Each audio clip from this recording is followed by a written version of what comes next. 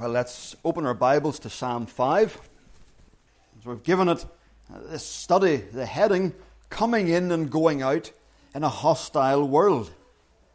The world that we live in is hostile in all sorts of ways. It's hostile in that there's all sorts of wickedness going on. It may not be aimed at us specifically because we're Christians, but there's all sorts of wickedness going on. Even as we watch the news last night or this morning, we see somebody driving a car willfully, it would seem, into a crowd of other people with intent to injure. We see tension between North Korea and America, and the prospect being talked about of nuclear weapons being used. And we think, Lord, what's going on in the world?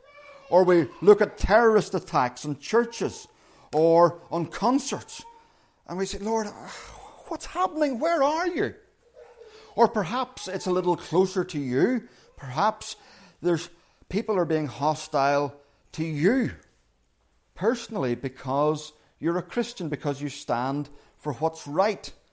Or perhaps it's just that living in the world where we're at the minute, where people are hostile to the values, the ethics of our Saviour, Jesus Christ. And we need to know how to live in a hostile world. And Psalm 5 is written to help us to live in this hostile world. A world that is generally hostile, where there's lots of anger, lots of warfare, lots of brutality, and a world that is often specifically hostile to Christians. Now the Psalm really comes in two parts.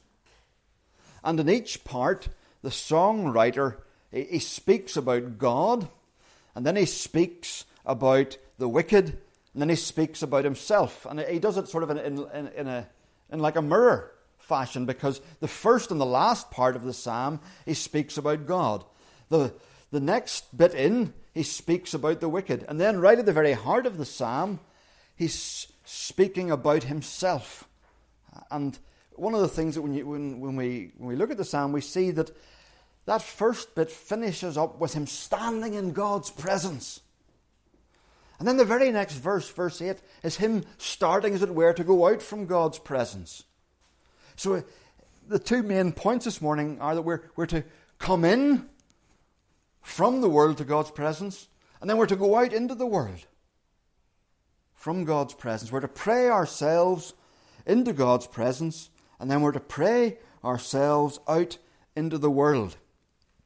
And that's what we see David doing. We see him coming to this realization that he is coming right into the very presence of God, and not everyone has that privilege. And so there's three things in this first point I want us to see. Cry out to God. You live in a hostile world. Cry out to God. We saw this a couple of weeks ago with Psalm 4. We're not sure of the circumstances, again, of this psalm, and that's helpful because then we can take it and we can apply it to all sorts of circumstances that we find ourselves in. And sometimes we either become disheartened at the state of the world or the things that are happening in our lives, and we just carry on, plodding on, and we forget to cry out to God. And look at how David describes it here. He says, listen, or give ear to my words. Consider my sighing. Listen to my cry. And I love the range of language he has there, because it's not just poetry. It speaks to our own experience, doesn't it? Sometimes we've got words, and the words are tumbling out of us towards God, and they're just coming one after the other. And David says, yes, sometimes it's like that. Sometimes we've got words. Sometimes we've got pain. Why? Why did this happen, Lord? We look at events, whether it's the concert in Manchester, we look at maybe stories of abortion, or we look at tragedies in different parts of the world. Perhaps it's pain that's close to home, and we've got pain, and we cry out to God. And David says, listen to my cry. And sometimes we've got no words. Something unspeakably evil has been done. And it's weighing on us. And we just sigh. Or we get up in the morning, there's just a weight over us. And we've got no words for it. And can we come to God like that? Yes, David says, consider my sighing. And in Romans 8, Paul says that there are times even when all we've got is groans. And he says the Holy Spirit prays with us and for us when all we've got is groans that words cannot express. And we're told we're to come to God like this. And there's something wonderfully personal here. As the songwriter over and over again says, my God, my words, my cry, my King, for to you I pray, hear my voice. Oh, he knows that he can come. It's personal. It's not just out of ritual or rote that he's praying. He's coming to his King, his God. And sometimes the hostility is particularly because of our relationship to God. That we find the opinions of the world either just they are hurtful to us, or we find the opinions of the world targeted against us. And we're told, look, you're a Christian, just keep your opinion to yourself. Keep religion out of this. And we can bring those circumstances to our God. And just before we move on from this point, look at verse 3. It particularly struck me. A number of things. He says, in the morning. He says it twice. We looked at it with the children. As one of our ministers said, and it was from him I took the children's address, because he used to say, he said, you don't tune your instrument after a performance. He says, so you pray at the start of the day. And it's not a hard and fast rule, and it doesn't have to be the first thing that you do. But I think in this psalm we do see, before there's a going out, there's a coming in. Before we're going out into the world, there's a going to God in prayer. This man has got up in the morning, and it's as if his mind is racing with all that he's got to face that day, and all that's going on, and the world that he's got to live in, and the headlines he's going to read, and the people who will oppose him as he goes about his day. And he says, I'm going to pray in the morning. And then he says, I lay out my request, or I lay my request before you. Some versions say, I lay my sacrifice before you, because the Hebrew just says, I lay before you. I lay it out before you. And the word used for laying it out is the word that's used of what the priests did when they were offering the sacrifices to God, and they were laying out the meat on the altar. And so some people think that it's about sacrifice, but no, I think David is saying here, I come and I bring my prayers. Like Hezekiah, another king, spread out. There was a letter that was written from Sennacherib to the king of Jerusalem, mocking the God of Israel and saying, you can't trust him. Give up. I'm going to attack and obliterate you unless you surrender. And Hezekiah took it and he spread it out before God. And he said, Lord, would you look at this? And David comes here and it's as if he thinks through his day and he lays it out before God and he says, Lord, would you look at my day? And you know that person there hates my faith. You know I've got to face this situation. You know somebody's going to ask me about how could a God of love allow this or that to happen? And he lays his day before God. Do you come in the morning? Do you lay your day out before God? And do you wait expectantly? And wait in expectation. Psalm 40. I waited for the Lord my God and patiently did bear.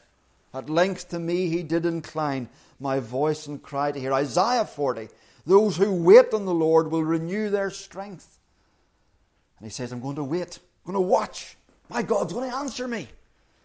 The same word is used of a watchman on a wall, watching. It's used in Habakkuk 2, verse 1, where he says, I will stand at my watch and station myself on the ramparts. I will look to see what he will say to me, and what answer I am to give this complaint. There's an expectation that his God will answer. Do you have that expectation when you pray and you cry out to God? How do you live in a hostile world? Pray expectantly. How do you live in a hostile world? See his holiness. See his holiness. There's a little word that the NIV has omitted at the start of verse 4. It's a connecting word. The word for. For you are not a God who takes pleasure in evil. David says, I am going to wait expectantly, for I know you don't like what's going on. I know that you're not a God who takes pleasure in evil. Why does he put it that way? Well, because some of the gods in the ancient world approved of evil. Marduk and Baal and Asherah and Molech. Molech in particular, one of the gods of the Canaanites, was a grotesque, of course he's a false god, he's make-believe, but the people believed that he approved of you burning your children alive. And David says, no, I know you're not a God who takes pleasure in evil. And then he's got another couple of negatives. He says, with you the wicked cannot dwell. The arrogant cannot stand in your presence. They're barred. You can't put up with them. He sees God's holiness. He says, I know you don't approve. And look at all the words that he piles up here. You're not a God who takes pleasure in evil, the wicked, the arrogant. You hate all who do wrong. You destroy those who tell lies, the bloodthirsty, the deceitful. And it's not just that God doesn't take pleasure. God, look at the language. Oh, it's so stark, isn't it? God abhors. God destroys.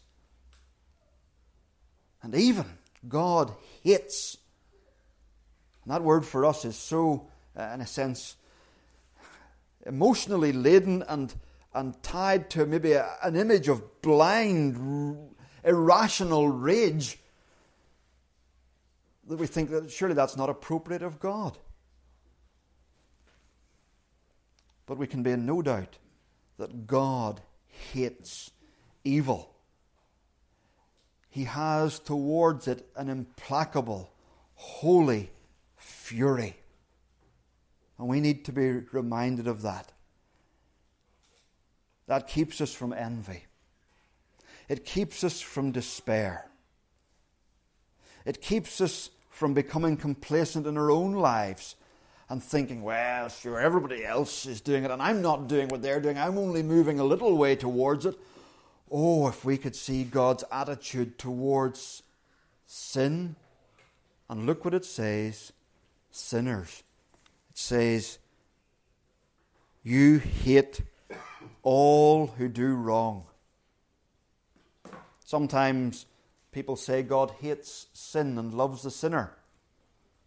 That's true, but it's only half the truth. God hates sin and loves the sinner, yes. And God hates sin and hates the sinner. You and I can't really do that. We can't love and hate the same person at the same time, but God does, because God's love, God's hatred is based on something that is in the person, what the person is like, but God's love is not based on the person at all. While we were yet sinners, Christ died for us, we read in Romans 5. But God demonstrates his love for us in this. While we were yet sinners, Christ died for us. Astonishingly, God loves sinful men and women so much that God the Father sends God the Son, who willingly comes to die in the place of sinners that they hate because they love them so much. The love of God is astonishing. And it's against that backdrop that we say God hates sin, loves sinners, and hates sinners.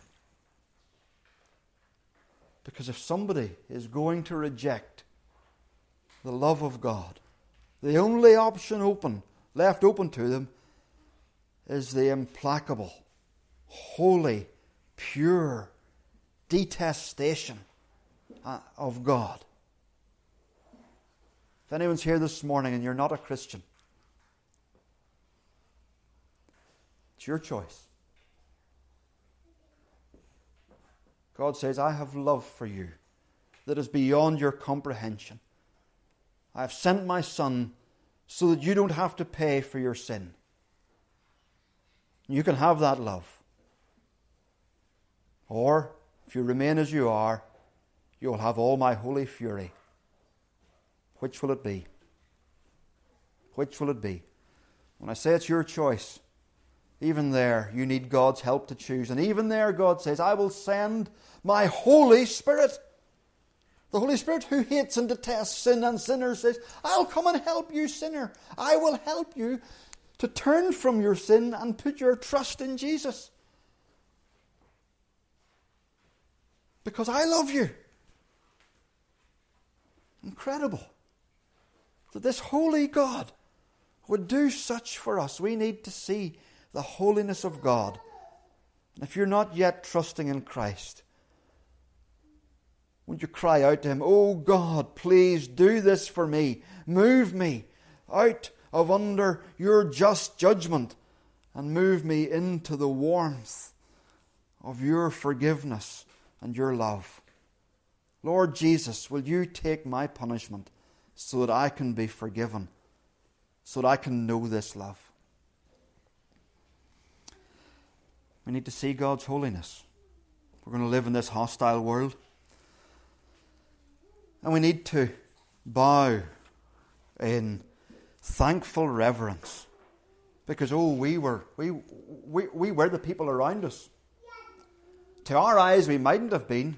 We might have picked our way to rebel in different ways. But we rebelled nonetheless. And God looked at us with that same holy fury. But yet, David says, but I, by your great mercy, will come into your house. There's people that God won't even let stand in His presence, but David's allowed to come in. Why? Is it because he is brilliant? He is some wonderful paragon of virtue who deserves Almighty God to let him come in? No. He says, by your great mercy. It could be translated, your abundant mercies, or your abundant loving kindnesses, or the multitude of your mercy, or the lavishness of your love. That's the only reason David can go into God. It's the only reason you and I can go into God. It's the only reason we can pray. We have access. We read of it in Romans 5, that having been justified, we have peace with God, and we have access into this grace in which we now stand. And it all came about because the God who hates sin died for the ungodly, the sinner. Oh, what love is this? And here's the certainty that David knows, I know you will hear me. Here's the certainty, because here's David saying, I'm asking you to show mercy. And I know that you're a God who has many mercies. I'm asking you to show love. And I've already got proof of the abundance of your love. But he doesn't treat it lightly. He's in awe of it. He bows in reverent fear, he says. In reverence I will bow down. Because he's amazed. You might wonder, is it worth my while praying? David in verse 7 says, oh yes it is. You are right in the very presence of God. A God who delights to hear your prayers and to show love and mercy. Pray yourself into God's presence. I don't mean that to say in any way that we work ourselves, earn our way into God's presence. We come by prayer into the presence of God. Before we go out, we need to go in. And secondly, pray yourself out into the world. Pray yourself out into the world. Before we go out, we need to go in. And once we're in, we need to ask God to help us go out. There's three things here. Ask God to show you how to live. Verse 8. Verse 8. Lead me, O Lord, in your righteousness because of my enemies. Lead me in your righteousness. Guide me. Make your way straight before me. He says, because of my enemies. And then he says, again, verse 9 is omitting that little word, just a little Hebrew word that means for. For. Not a word from their mouth can be trusted. Their heart is filled with destruction. Their throat is an open grave. What a grotesque image. An open grave. I used to work in a bacon factory. And the worst job was to empty the bins out into the skip. Not because the bins were full of bits of the carcass, but because the skip was outside and it was a summer job and the skip was huge. The outside temperature was hot and warm, and it was stinking. It just made you retch. And you were tipping this stuff in there, and there were flies buzzing, and the smell of rotting carcasses. David says, the people that I go out and they're talking, and the very stench of what's being said pollutes my mind. It pollutes my heart. It pollutes me. Lord, I don't want to be influenced by that. Will you help me to walk straight? And we know that, don't we? It's not simply the words that people say to us. It's the very world that we live in, where the things that people talk about are vulgar. The language they use is perverse. The things that they say are filled with lies at times, boasting, vulgarity, selfishness, vanity. Not every word is like that, but often so much is. And we become acclimatized to it. And David says, Lord, before I step outside the door, will you help me walk in righteousness? Help me walk the line. Because words entrap us, and they don't have to be words that are spoken. They can be words written down in Snapchat or WhatsApp. They can be forums. They can be all sorts of things that are said to us. And it can be picture words. The values that people have as they live and they post stuff on Instagram or whatever it might be. Lord, help me. Help me. Keep me in your righteousness as you go out into the mart. As you go out into your office, as you go into your workplace, as you're out amongst friends, as you're out in a world that's hostile to Christianity, as you cope with disappointments and frustrations, ask God to show you how to live. It seems really obvious, but how many times do we try and do it in our own strength? Ask God, secondly, to deal with the world. Ask God to deal with the world. We look at the news, despair. What on earth's going on? We look at the push for abortion here in Ireland, and George Soros, an American billionaire, putting money into the campaign because he wants it to succeed. And you think, well, how do you stand against this? Sometimes as a parent I say, it's not your job. To my children. It's not your job. It's not their job to fix some particular thing. That's my job as a parent. Is it my job to fix the world? Well, it's not my world. It's not your world. It's God's world. And in verse 10, David says, Lord, you deal with it. You declare them guilty, O God. Let their intrigues be their downfall. And this is the first time we meet something like this in the book of Psalms. It's what's technically called an imprecation. It's a calling down of judgment. Now, it's not that David is saying, Lord, see that person over there in number 63? They're really annoying me. Would you nuke them? That's not what he's saying. He's saying, God, because he says, this isn't personal. He says at the end of verse 10, for they have rebelled against you. This isn't like the Muslim jihadi who says, death to the infidels, and then wants to go out and kill them, because somehow he has to do Allah's job. Well, that's because Allah is impotent. He's not the true God.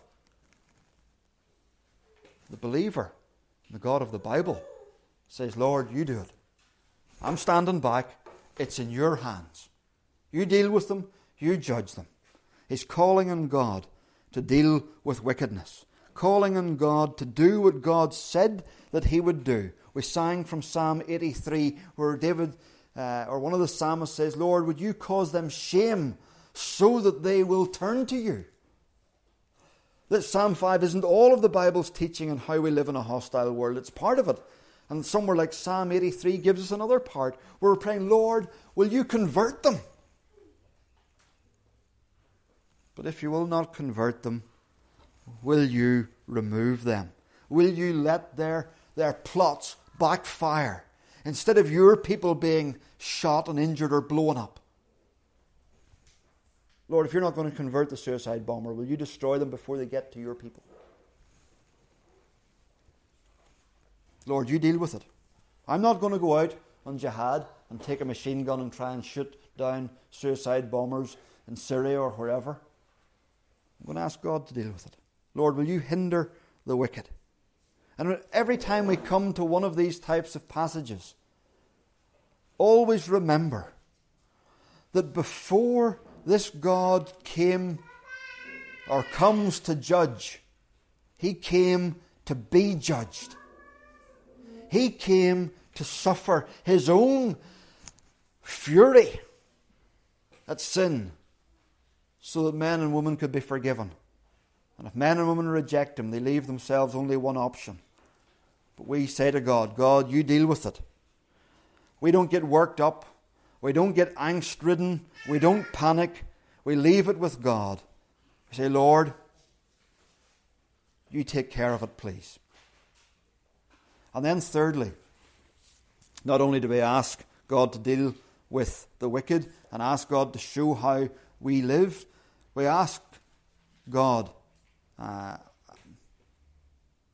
left a word out of the notes, ask for God to fill you with joy at his protection. Ask God to fill you with joy at his protection. Look at the closing section. David is getting ready to go out into the world now. And he says, but let all who take refuge in you be glad. Let them ever sing for joy. This is kind of the opposite of, well, let them just get through the day and make it through and just cope with all the pressures. No, David says, I want them to have such confidence that they are filled with joy as they go out into the world. Isn't that wonderful? That David prays that God's people will have joy as they live in a world that's hostile to them. And why will they have joy? Look at verse 11 and then verse 12. Spread your protection over them. Why? Not just so they'll be safe, but so they may rejoice.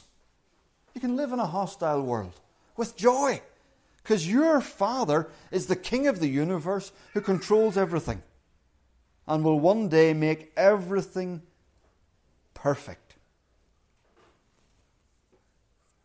That fills us with joy. Verse 12. For surely, O Lord, you bless the righteous. Here's the certainty. This isn't the final story. This isn't the final story. Surely, certainly, God will pour out his favour on his people. That is the final score. So we can have confidence. And I love what David says next. You surround them with your favour as with a shield. Psalm 18, we looked at it last Sabbath evening, talks about God being a shield. A shield is a fairly sterile implement of war. And you need a shield whenever the arrows are raining down on you. But David here twists the imagery a little bit. And I've been trying to come up with something that captures it. Imagine somebody said to you, look, there's a meteor shower that's going to come in full of tiny little pinpricks of space dust that could puncture your skin, and you need a shield. But actually we found that the shield that will best protect you is that you you burrow yourself into a huge, gigantic tub of chocolate spread, and the outside of it is covered 3 feet deep with ice cream. That's just not a shield. If that were to protect you, that would be a shield of abundant favour, wouldn't it? It just wouldn't be something, hide behind this 9-inch thick steel plate and you'll be okay. And you're there and you hear the rattle of all the stuff coming. It says, surround them with your favour, your blessing as a shield. It's not just that God protects his people by saying, there it is, those things won't ultimately harm you. He says, no. It's not the headmaster coming out into the playground and saying, stop bullying that child. That's a shield. This is a father coming out into the playground and putting his arm round his son and saying, come on over here. And he has set out for him a feast, and he says, come son, sit down at the feast. Could you live in a hostile world if you had a father who spread a table before you in the presence of your enemies? Isn't that what we've got? And David wants God's people to see that. And he prays that they'll see it.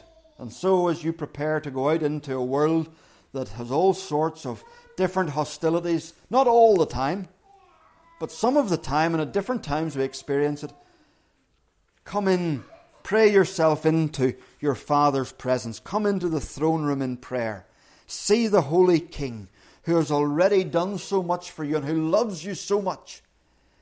Ask him to deal with the wicked. Ask him to lead you and guide you. Ask him to protect you and to fill you with confident joy as you live for him in this world that's broken and damaged and awaiting the return of the King. Let's stand as we come to God in prayer.